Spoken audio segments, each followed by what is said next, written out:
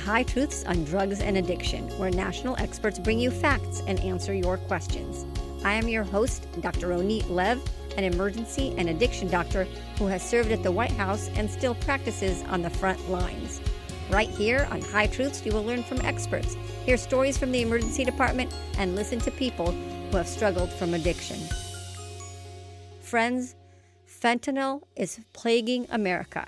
It has infected all illicit drugs, from cocaine to meth, counterfeit pills, and even marijuana. If you're around someone who may be using drugs, you should carry naloxone, the opioid reversal agent. Carrying naloxone for drugs is like carrying an EpiPen for allergies. If you need a prescription for naloxone, you should have one. No questions asked. That is why I am offering a free prescription to anyone who needs one. Come visit me on hightruths.com to learn more about the show, submit a question, or download a free prescription for naloxone. And if you like the show, do me a favor. Give us a 5-star review and subscribe. Your stars are very much appreciated and go a long way in supporting the program. Today's episode is sponsored by IASIC, the International Academy on the Science and Impact of Cannabis. Visit their website, IASIC1.org, IASIC1.org, to follow the science on marijuana.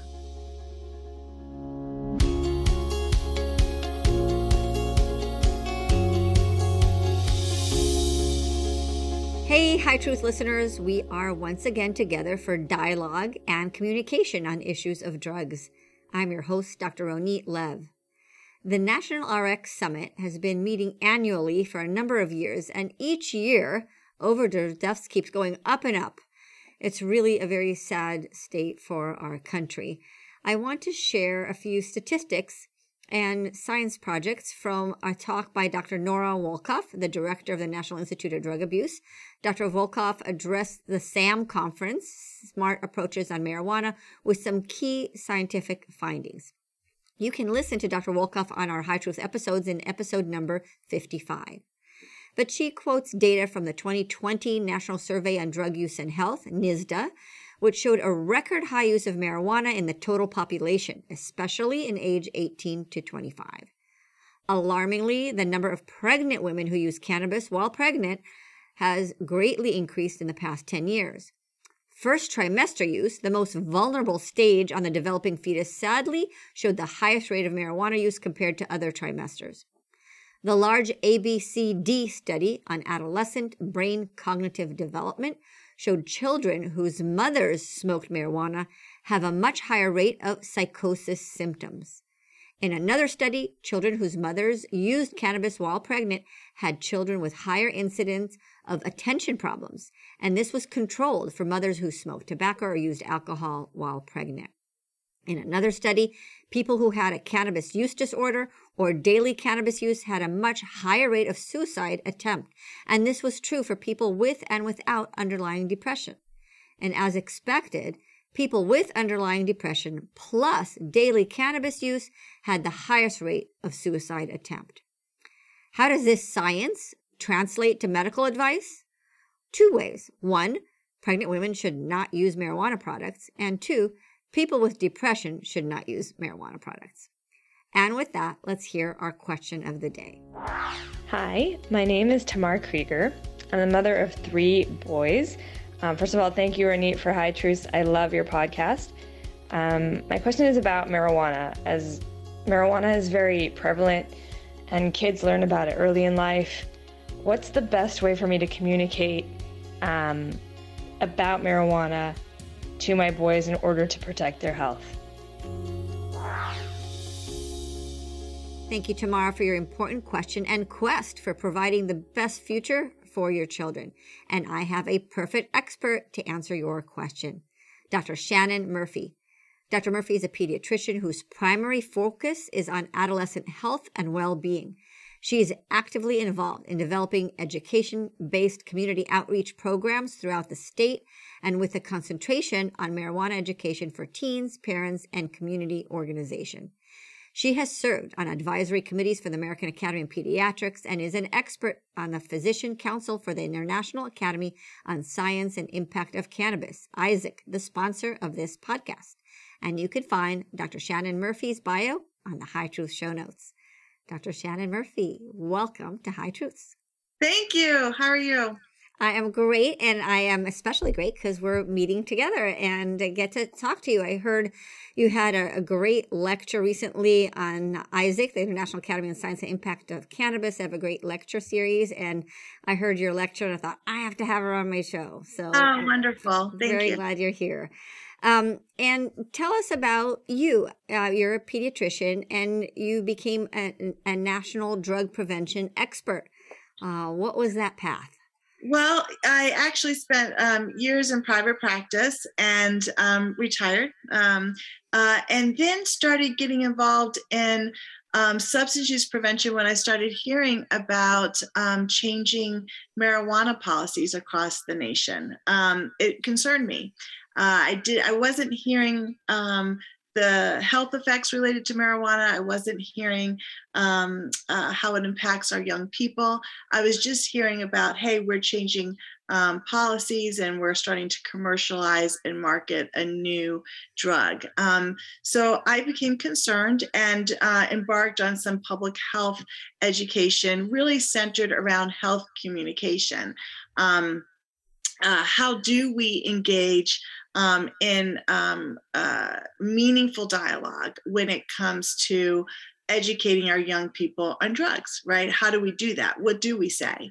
And so that kind of led me down this path of reaching out to the community, to other healthcare organizations, other government organizations, to kind of give a more maybe global perspective than we're getting right now on the marijuana issue, and talk a little bit about some of the health effects that we're concerned about. So that's what led me to speak with you today, and I'm grateful to be here. Fascinating. Health communication. I think that's very important, also relevant today, right? I mean, I don't even know if we're communicating well, even when COVID, a national pandemic, are we getting something so basic out in a correct way to the public? But your expertise in health communication, I want to ask you about that for like a parent perspective and also a national perspective. Tamar called into the show. She's a conscientious mother of 3 beautiful boys. And she asked, how can she best address the issue of marijuana with her boys? How can she best have dialogue, meaningful dialogue and communication with her children? Well, several points to make. First, I'm encouraged that she actually called in, right? Because a lot of times when our kids hit high school, I'll hear from parents, well, look, they're going to do what they're going to do. You know, they're almost adults now. There's really no reason for me to get involved. And from a pediatric perspective, that's actually not the right answer. This is the time to remain engaged. You know, our kids kind of look at us to kind of measure, okay, how is my behavior? You know, is this something I want to explore or something I need to modify? So they need us even more now in those high school preteen years than they needed us, you know, as much when they were toddlers and youngsters. So staying engaged is critical. The second thing I usually tell my parents is, you know, don't wait for the perfect time to talk about it. You know, sometimes we'll say, oh, I just need a couple of hours to sit down and have that conversation. Those couple hours may never happen. So taking the opportunity in the car or just sitting on the sofa watching TV is okay. You don't have to cover every single issue regarding marijuana at that particular time. You can kind of follow up, and it's probably a good idea to come back to the conversation at some point and talk about it more. But I usually tell parents to feel comfortable learning a little bit maybe we can go over that today. What are some of the health concerns that we have regarding our young people with marijuana use, right? And talk to them a little bit about why media messaging doesn't really center around those things. You know, talk about how the marijuana industry is a lot like the tobacco industry, right? Minimizing health harms, ignoring risks. So you're not going to hear that in the general community. And then giving your kids an opportunity to say no, to say, hey, I choose not to use. And how would they do that? that's kind of where I would start. But staying engaged, finding just those, just even brief times to talk, is important and is the first step. That's great. I think very smart and sound advice. Yeah. Yeah. It's not like, okay, I have to have the sex talk. This is more like continuous conversations here and there, bringing it up and seeing what they're thinking. It's not a one-time conversation at all. As a matter of fact, it's something you have to bring up over and over again. Sometimes, if you're in for example, a grocery store and you see, a magazine related to marijuana or vaping or what have you, that's even a great opportunity to say, hey, I want to bring that up with you when you get in the car. Take a look at that magazine there. And then you can kind of engage that way. So using all those different opportunities and times to kind of talk a little bit and hear what they say about it, see what their thoughts are, is critical. I do want to mention this, we have a great deal of our kids listen to what we say, right? And especially in those preteen years, they're watching what we do, they're listening to what we say, we are part of their community. So don't think they don't want to hear you. They do. And if you don't have an answer, I think it's really okay to say, oh, I haven't heard that. Why don't we take a look and see if we can find that answer together? I think that's really powerful because it also models, hey, this is the way we found out good, accurate information. So. Right. So kids come to you and say, hey, I went to the park and there were people there using weed. What do you say? They freak out. Oh my God. Well, maybe internally as a mom, maybe internally, right? Right. I think the first thing to do is say, well, what did you think about that? Mm-hmm. What are your thoughts? How did that make you feel? What do you think? And then maybe go off what they say to you, right? Were they surprised by it? Were they, hey, it's no big deal? Because once you hear their thoughts, then you can take the conversation and in that kind of direction because what's important to them, right? So I think the first thing is just saying, what are your thoughts on this? And that, yeah. I remember when my daughter was in freshman in college years back, she said, what's a Juul? People are bringing their Juuls in their pocket to school in college. And I didn't know what it was. Right. I had to say, it doesn't sound healthy, but let me figure that out. Yeah. Yeah. And so I think that's okay. I think even healthcare workers, and I talk a lot about this as well, can shirk away from the conversation of marijuana because you may not feel like you know enough or that you're equipped enough to handle the answers. Because sometimes our kids seem to know a lot more than we do, right? Mm-hmm. But sometimes what they know is not accurate. So it is okay to show you're not maybe in the know with every new kind of drug out there. I actually really always refer patients to the National Institute on Drug Abuse website because I think that provides a really good resource for not just marijuana, but any drug. They give accurate, up-to-date information regarding, whatever you need to know. And it's easy to read, easy to follow.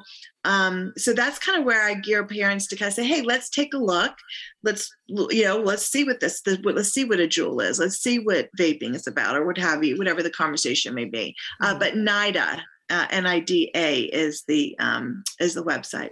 That's perfect because we're going to use NIDAs in our intro here and some of their latest things. So perfect. Great. So you talk about healthcare communications. We talked about how you talk to parents, what they should know, how you talk to kids. What about a healthcare environment? You said you work on health communications kind of on a higher level.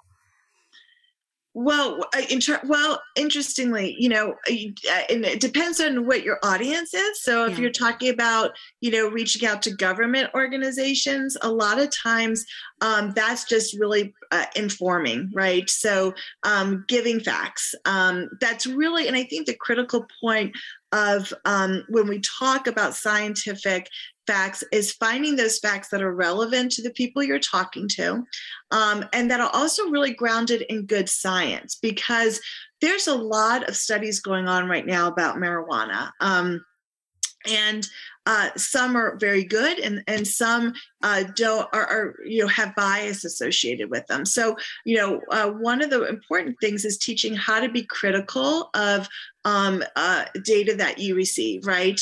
And typically, when it comes to marijuana facts, for example, when I'm talking to those higher level government officials, my big concern as a pediatrician is how does this affect our young people, right? The American Academy of Pediatrics has actually released a policy statement opposing legalization of marijuana because of its potential to harm young people. So my job as a pediatrician, I feel, is to really express to these policymakers, hey, these are the concerns we have when it comes to young people. And we're not just talking about kids under the age of 18.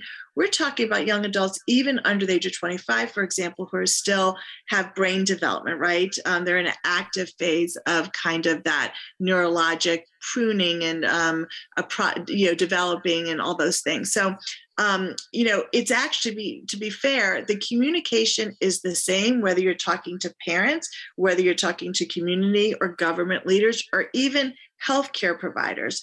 But what you focus on might be a little different depending on what they're interested in. But whenever you communicate, and I tend to follow, you can use any theory you want. Fortunately, we have public health theory to guide us. But I like a particular theory called health belief model, which kind of, you remember three things, right? You remember, okay, I want to give facts. You remember, okay, I want to address the community conversations and why they're not matching the science we're hearing as doctors regarding health harms related to marijuana. And then finally, we want to address that self-efficacy, so that people feel comfortable saying, hey, I don't think I want to use, right? I'm choosing not to use. And all three of those things, work in concert. So whether you're talking to a parent, a doc, or those policy providers, if you're an advocacy-driven person, it's nice to kind of think to yourself, okay, I have three areas I want to concentrate on. Let me figure out what might speak the most to those people within those three areas. Does that kind of make sense? I think that's great. Health efficacy is that what you call it? And then self-efficacy. Self-efficacy. That's great. And so, all those, so basically we're talking the same talk. We're kind of trying to address all those things, but we're making it relevant for the audience you're talking to. And people ask me, why do I concentrate on marijuana so much? With fentanyl, of course, is a key problem in our country, but marijuana is the only drug where I see a huge gap in education and knowledge. People who use alcohol, tobacco, cocaine, opioids, methamphetamines, they know it's bad, right? But people who are using marijuana think, oh, it's a plant, it's safe, it's okay, like it was 100 years ago with tobacco. And I see that as a big gap that we're struggling to fill. Absolutely. I think that reason alone necessitates, especially healthcare workers, to speak up on this issue, right? Because there is no one talking about this. Right now, all we have is media-driven messaging. And again, like you said, like tobacco from years ago. And what we really know from years of data, looking at the Monitoring the Future surveys that are done, over time, the perception of risk related to, okay, is it harmful to use marijuana on a daily basis? That has slowly decreased. There is a healthy concern for regular use of alcohol and tobacco, and of course, cocaine, and of course, heroin. Those 12 and above understand the health harms related to using those drugs regularly. But when you ask them, hey, is it harmful to use marijuana on a regular basis? I think it's about a little over a third of people feel that's harmful. And that's a huge disconnect, right? So, and what we know from years of data, right, is that as perception of risk drops, use will typically increase. So I really believe it's the misinformation that you touched on and the normalization of drug use, if you will, in some areas of our country. Those two things are driving kind of what we're this kind of perception of marijuana is no big deal. It's a medicine, right? It's the safest drug to use. You know, my daughter said her friends feel it's the safest drug to use. Well, every drug has health harms, right? You may not be hearing about them as loudly right now with marijuana, but there are health harms, particularly for those under the age of 25 who, you know, are most impacted by those biochemical and structural changes that marijuana induces in the developing brain. So with cognitive or intellectual health, or with mental health, if you will, we know our young people are most affected. We also know that addiction is, you know, really a disease of young people. So when you start using at a young age, that increases your risk of developing an addiction, you know, really to any drug, but of course to marijuana as well. So I'm with you. That's how I got in this place of marijuana. You know, people say, well, why? Well, because we have no public health messaging like we do with tobacco. You know, our kids just aren't hearing what they need to hear on this. So, right. And like you said, kids are more vulnerable to marijuana than adults. And the reason is because of their developing brain. Is it different from marijuana compared to drugs or alcohol, tobacco? I think the youth brain is vulnerable to all those drugs. I don't have the specific science on this, and please correct me if I'm wrong. But you know, I think the younger you are when you start using those drugs, the more likely you are to develop, you know, as I mentioned, biochemical and structural changes, or even addiction to those drugs. But I think marijuana is unique in a couple of ways. One is, again, they're not giving the messaging, the proper health messaging on marijuana that they need to be. And I think marijuana itself is a unique plant. You know, it's a very complex plant.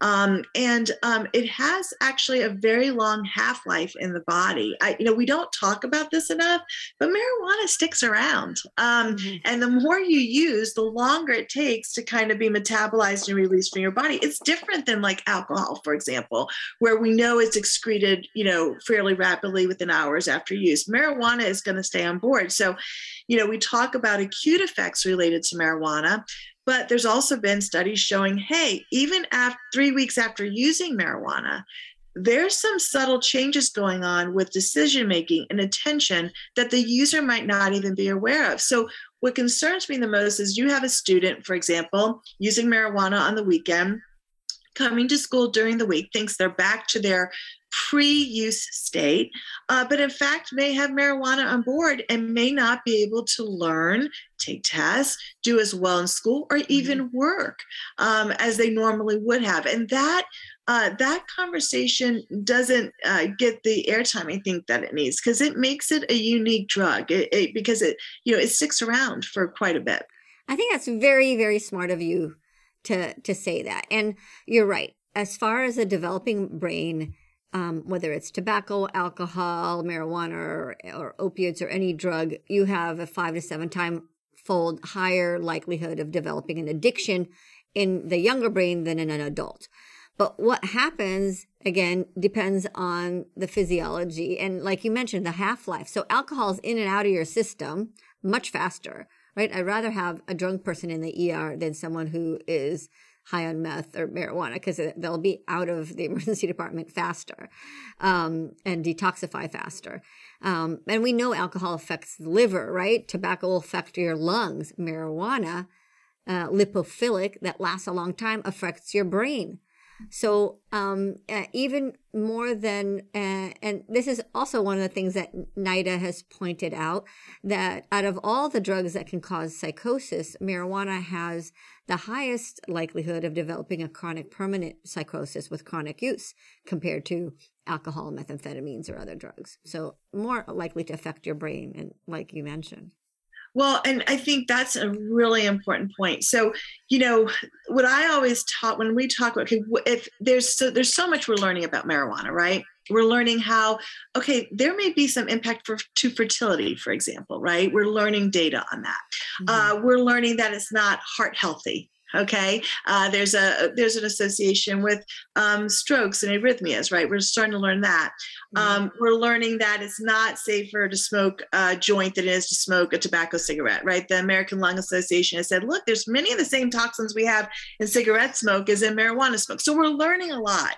But the two things that we have really good science about that's really concerning is the effect on intellectual health, and also the effect on mental health. And I think we need to focus on that because, as you said, marijuana increases the risk of mental health issues, specifically psychosis.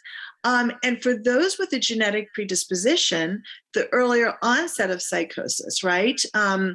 As a matter of fact, the Substance Abuse and Mental Health Services Administration has actually pointed out that those are the two things they're most concerned about, is the intellectual impact and the mental health impact.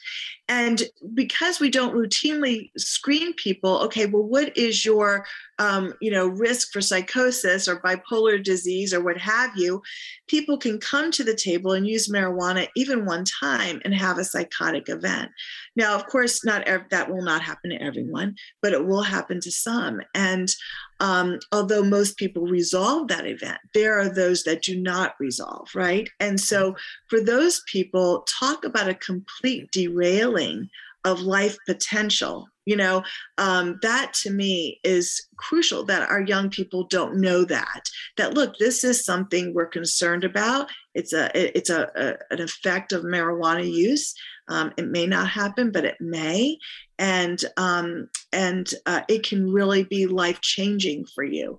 I don't think people are hearing that messaging like they need to. And what even my colleagues in the emergency department will have somebody come in and it's like a stroke code. We're doing all the stroke code stuff, and the patient didn't have a stroke. It was a marijuana that made them not be able to talk right or move right or think right or have visual hallucinations. And I think a lot of the public, including physicians, don't realize that marijuana is not just the plant weed, that there are concentrates and these dabs and chatters and things that use a blowtorch to smoke, that acts more like methamphetamine than mellow weed of the 70s.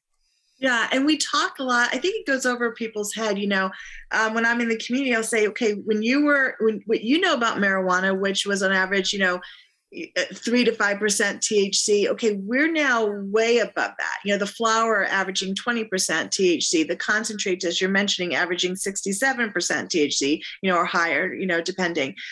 This is a different drug, and no one really comprehends that. And I think that's to our detriment because, people don't. When they don't think their child is going to use those type of products, but we do know that the accessibility, the fact that these are being sold and marketed, that our young people are starting to use concentrates. They do use the edible products, and there's just more accessibility now than there was before. So, these are very potent drugs, and are formulations, and they're nothing like what we knew about back in the 70s and 80s. Right. And there's a lot of candies out, and you wonder, why do adults need, Weedos that look like Cheetos or Oreos? Right. Like all these candies. No, they absolutely do not. And I think that, besides the issue of marijuana not receiving the appropriate public health messaging, right? That's a public health crisis, I think, in and of itself. There are two other crises I see coming from this. The first is what you mentioned, the edible products, the candies. There's no reason for those drugs to be in candies. A 50-year-old man does not care about a ring pop with THC in it, right? And the reason why that's a crisis is, as I mentioned, it becomes accessible to people who maybe would not have used, young people. So if you have a 15-year-old, for example, who is at a party and someone's using a joint, they may say, hey, I don't want to smoke. I'm not going to try that. but I might use a gummy bear, right? That's something I'm familiar with and not scared of. And so that accessibility is concerning, right?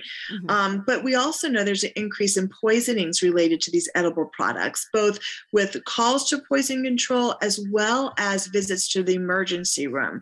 Those numbers have increased dramatically over the last 10 to 15 years. They've actually increased over nationwide, but the increase, like for example, in Colorado has been that much higher, right? We've seen compared to the rest of the nation. So that's the first public health issue I see, is that we got to get this drug out of candies. There's no reason for those to be sold. And we need an education campaign on storing drugs, not just marijuana, but alcohol, your prescription medications, those type of things. Because most of these poisonings with these young people, it's unintended, but they're just not packaged, they're not stored properly. So that's the first thing. The second thing is driving. We are seeing a really big increase in drug driving. There is an absolute disconnect between marijuana use and getting behind the wheel of a car. The Colorado Department of Transportation, I believe, did a survey a couple of years ago and said, how many of you who use marijuana have driven high? And I think it's like 69% of people. They don't understand that marijuana use before driving is drug driving. It does affect attention, your ability to stay in the lane and concentrate and that sort of thing. So there's a huge disconnect there as well. So those are the two places that I see as that need our attention, really, as a nation and a community. So yeah. And what's up with IQ? Does it really make you dumber? Yeah. Well, as I mentioned, the Substance Abuse and Mental Health Services Administration picked two things to focus on that they felt there was good science behind. One we mentioned was the mental health concerns, but the other was the effect on schooling, academic performance, IQ. We do know that on average, those who use marijuana regularly are less likely to graduate, for example, high school, right, or complete a college degree. And then there was a study out about 10 years ago or so now in the Proceedings of the National Academy of Sciences by Dr. Meyer and her group that showed that regular sustained use starting at a young age, right, in the teen years and continuing through young adulthood was associated with a decrease in IQ of about 6 to 8 points. One of the concerning things they found was that when they followed this, I think it's a cohort of like 1,000 people, right? They started at the age of 13 and followed them to their mid 30s.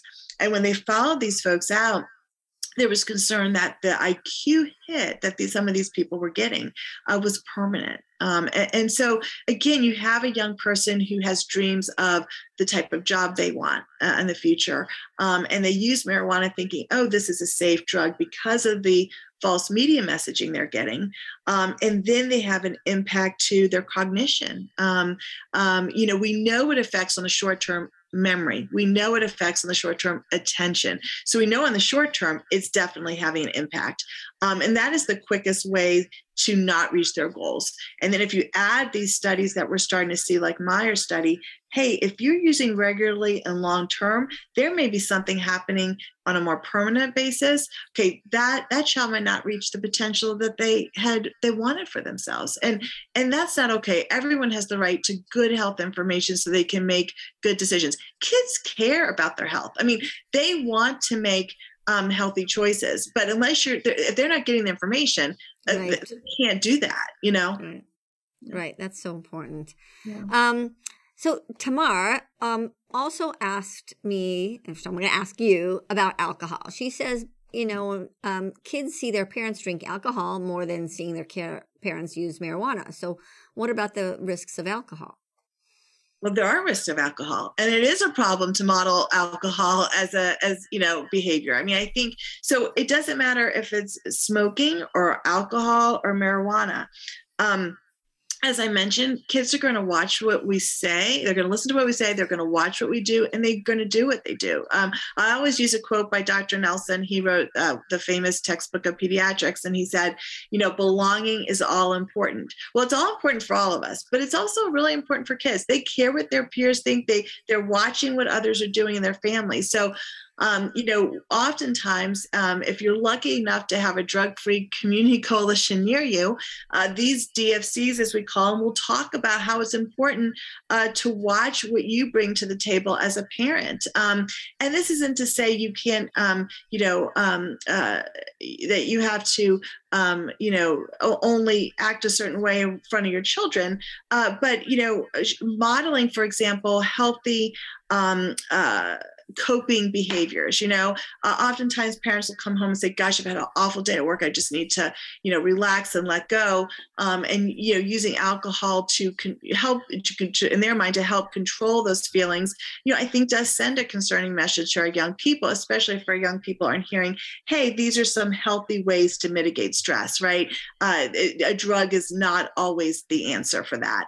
So I think that's just as much of a concern. And just because that we don't always aren't focusing on that today doesn't mean it's not something that needs to be focused on as well. It's not an either or. Sometimes we'll hear, well, we have alcohol, we have tobacco. What about marijuana? Well, my question is, well, why even add another drug into the mix? There's always a lot of confusing messaging, with cultural norms surrounding alcohol. Why do we have to change cultural norms regarding marijuana? Does that need to be added to the social pressures that our kids experience?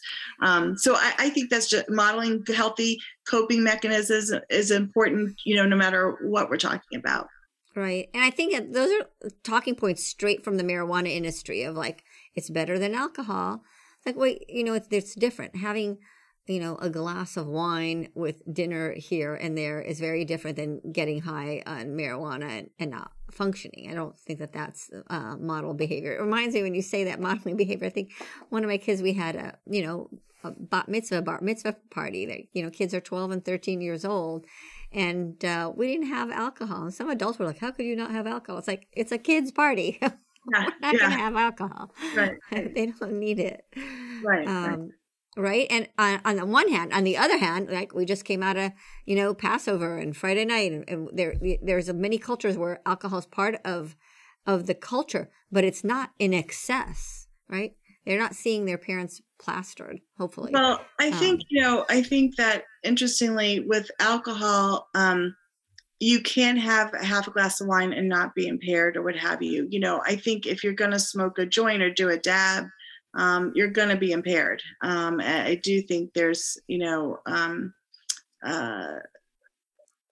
a difference when right. And there's studies to get back to your drug driving, just came out of UCSD of smoking. I think they did 5 or 13% THC, and you're impaired for 4 hours.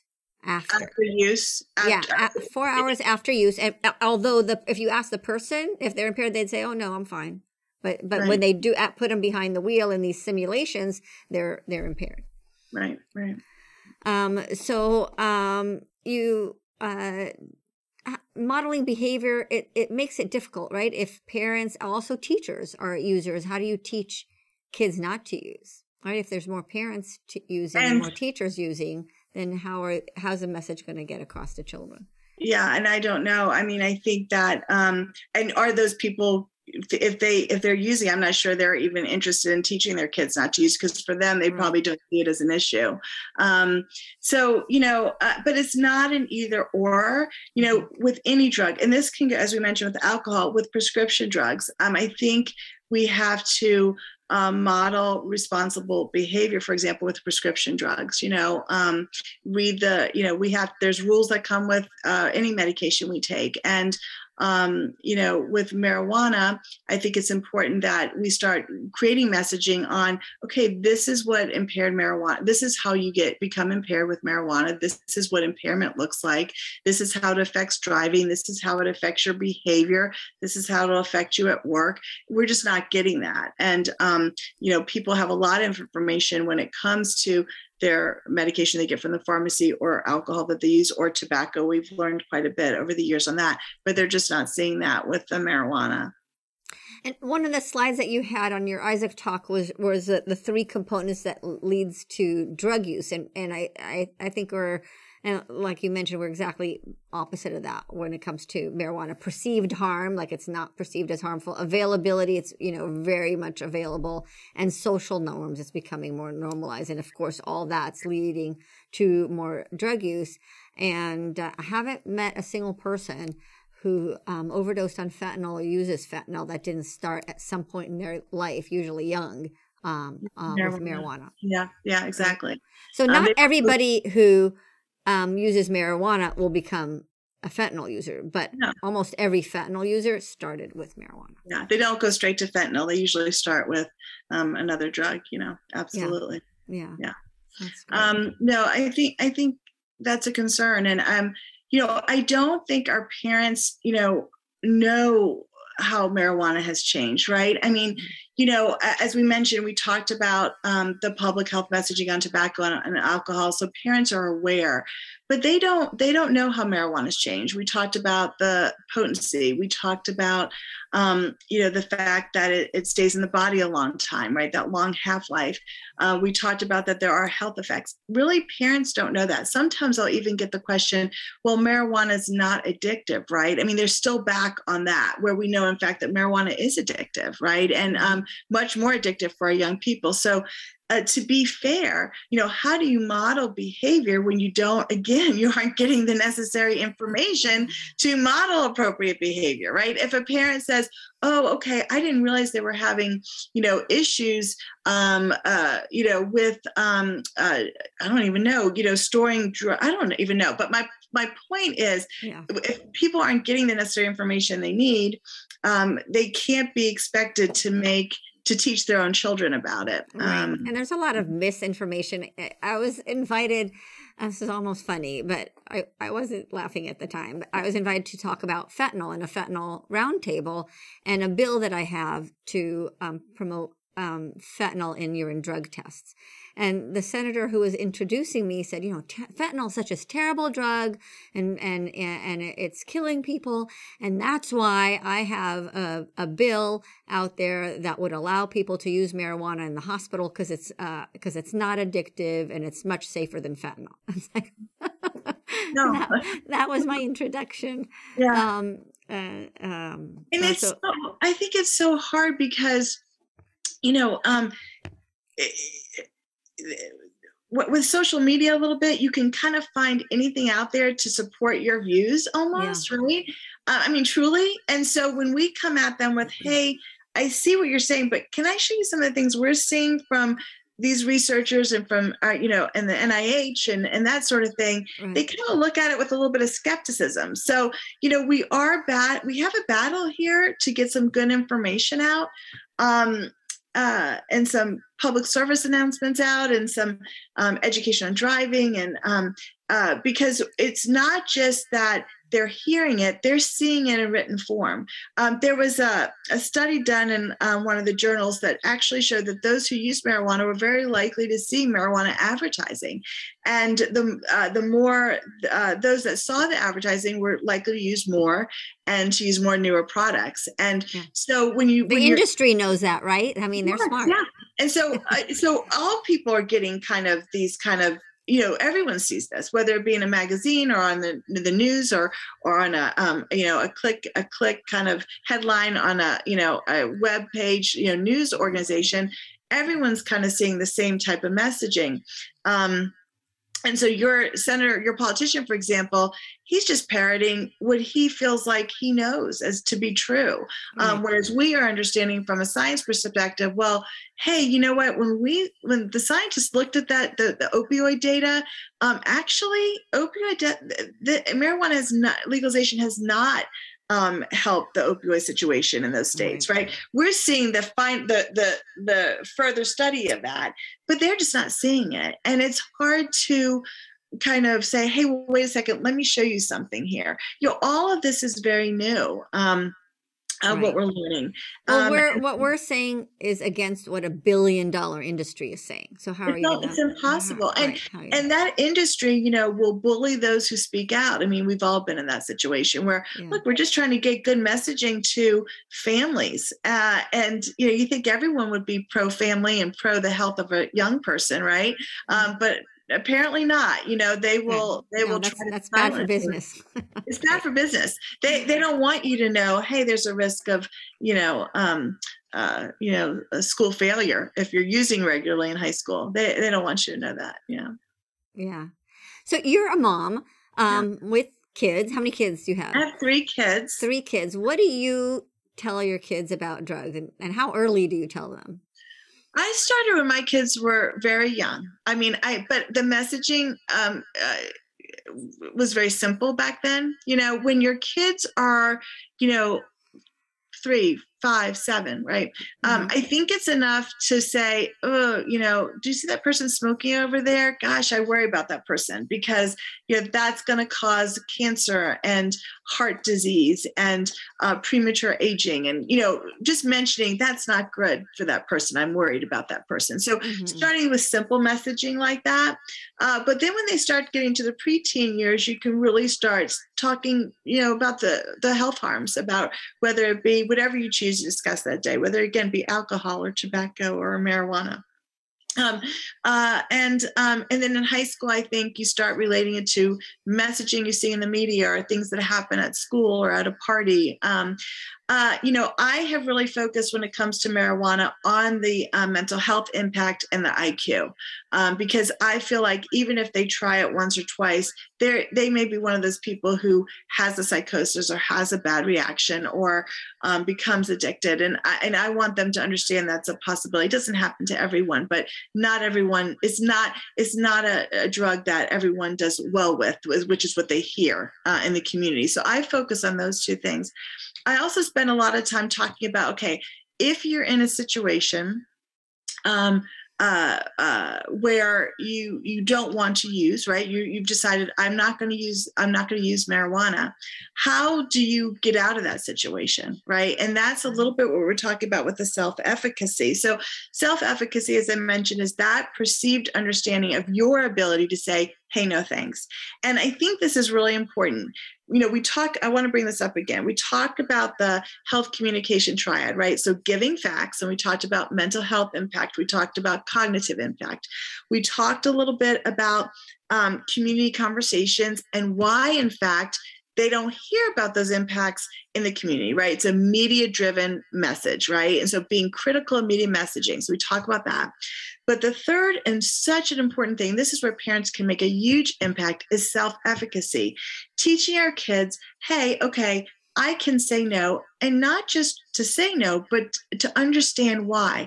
You can't just tell a kid, hey, don't use drugs without giving him the reasons why. That's why those facts that are relevant, grounded in science, are so important, right? So I do talk about those, but then I move into self-efficacy. If you were in a situation, how would you get out of it? A lot of times your kids will come up with their own ideas. They'll actually have already thought about it, right? But a lot of times they don't. And so I always mention the Keeping It Real campaign, REAL. That's an acronym, and it's basically spells out refuse, explain, avoid, or leave. So how does that look? For one child, it could be just saying, hey, no thanks, just outright refusing, no explanation given.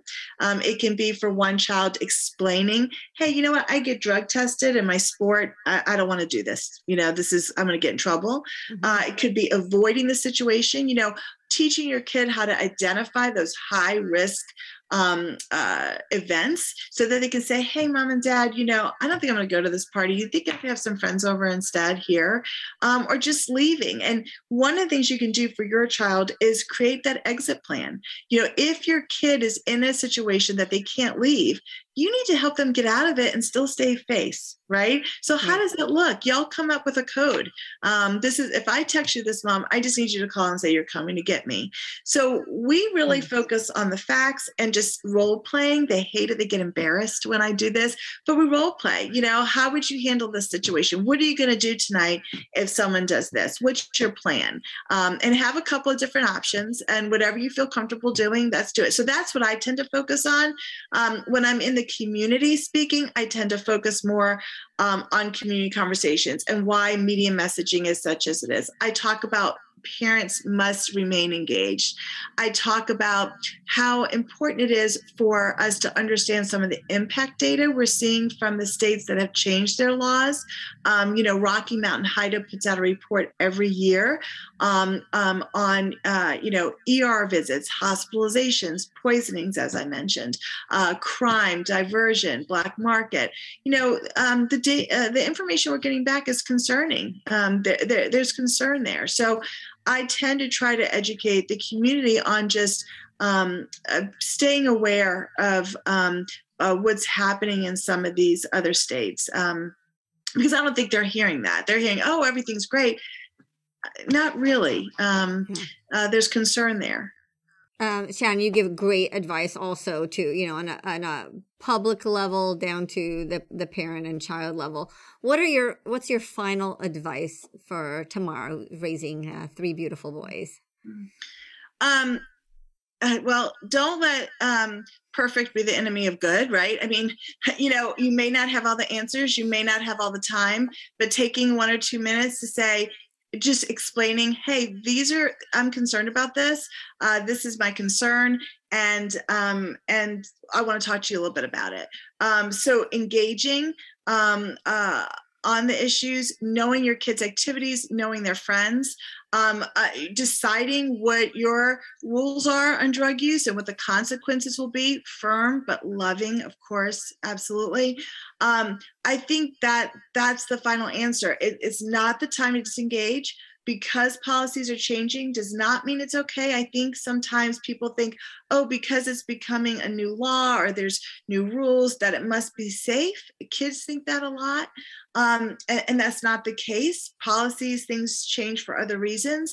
So stay firm in your concerns, bring it up often, start early. And take a look at good websites like the National Institute of Drug Abuse for any questions you might have. I think that's would be my final recommendations. That's great advice. I want to say thank you to Tamar, who's a wonderful mom. I can attest to that. And I wish her lots of health and fun and inspiring experiences that develop your boy's frontal lobe and neuronal pathways. And thank you also, Dr. Shannon Murphy, great mother, great pediatrician, great child advocate. And you've really helped us create meaningful and factful dialogue on marijuana and drugs. Well, thank you so much. I'm grateful for you to have me today. And thank you for putting on this production. Thank you. Thank you for listening to High Truths on Drugs and Addiction, where national experts bring you facts and answer your questions. This week's episode would not be possible without the generous support from our sponsor. A sincere and warm thank you to ISAAC, the International Academy on the Science and Impact of Cannabis, doctors educating on the harms of marijuana. Visit ISAAC1.org, IASIC1.org, to view their medical library, translated for public understanding, listen to their speaker series, and follow the science. Our producer is Dave Rivas from Davey Boy Productions. I am your host, Dr. Ronit Lev. We hope we brought your day a little bit more high truths.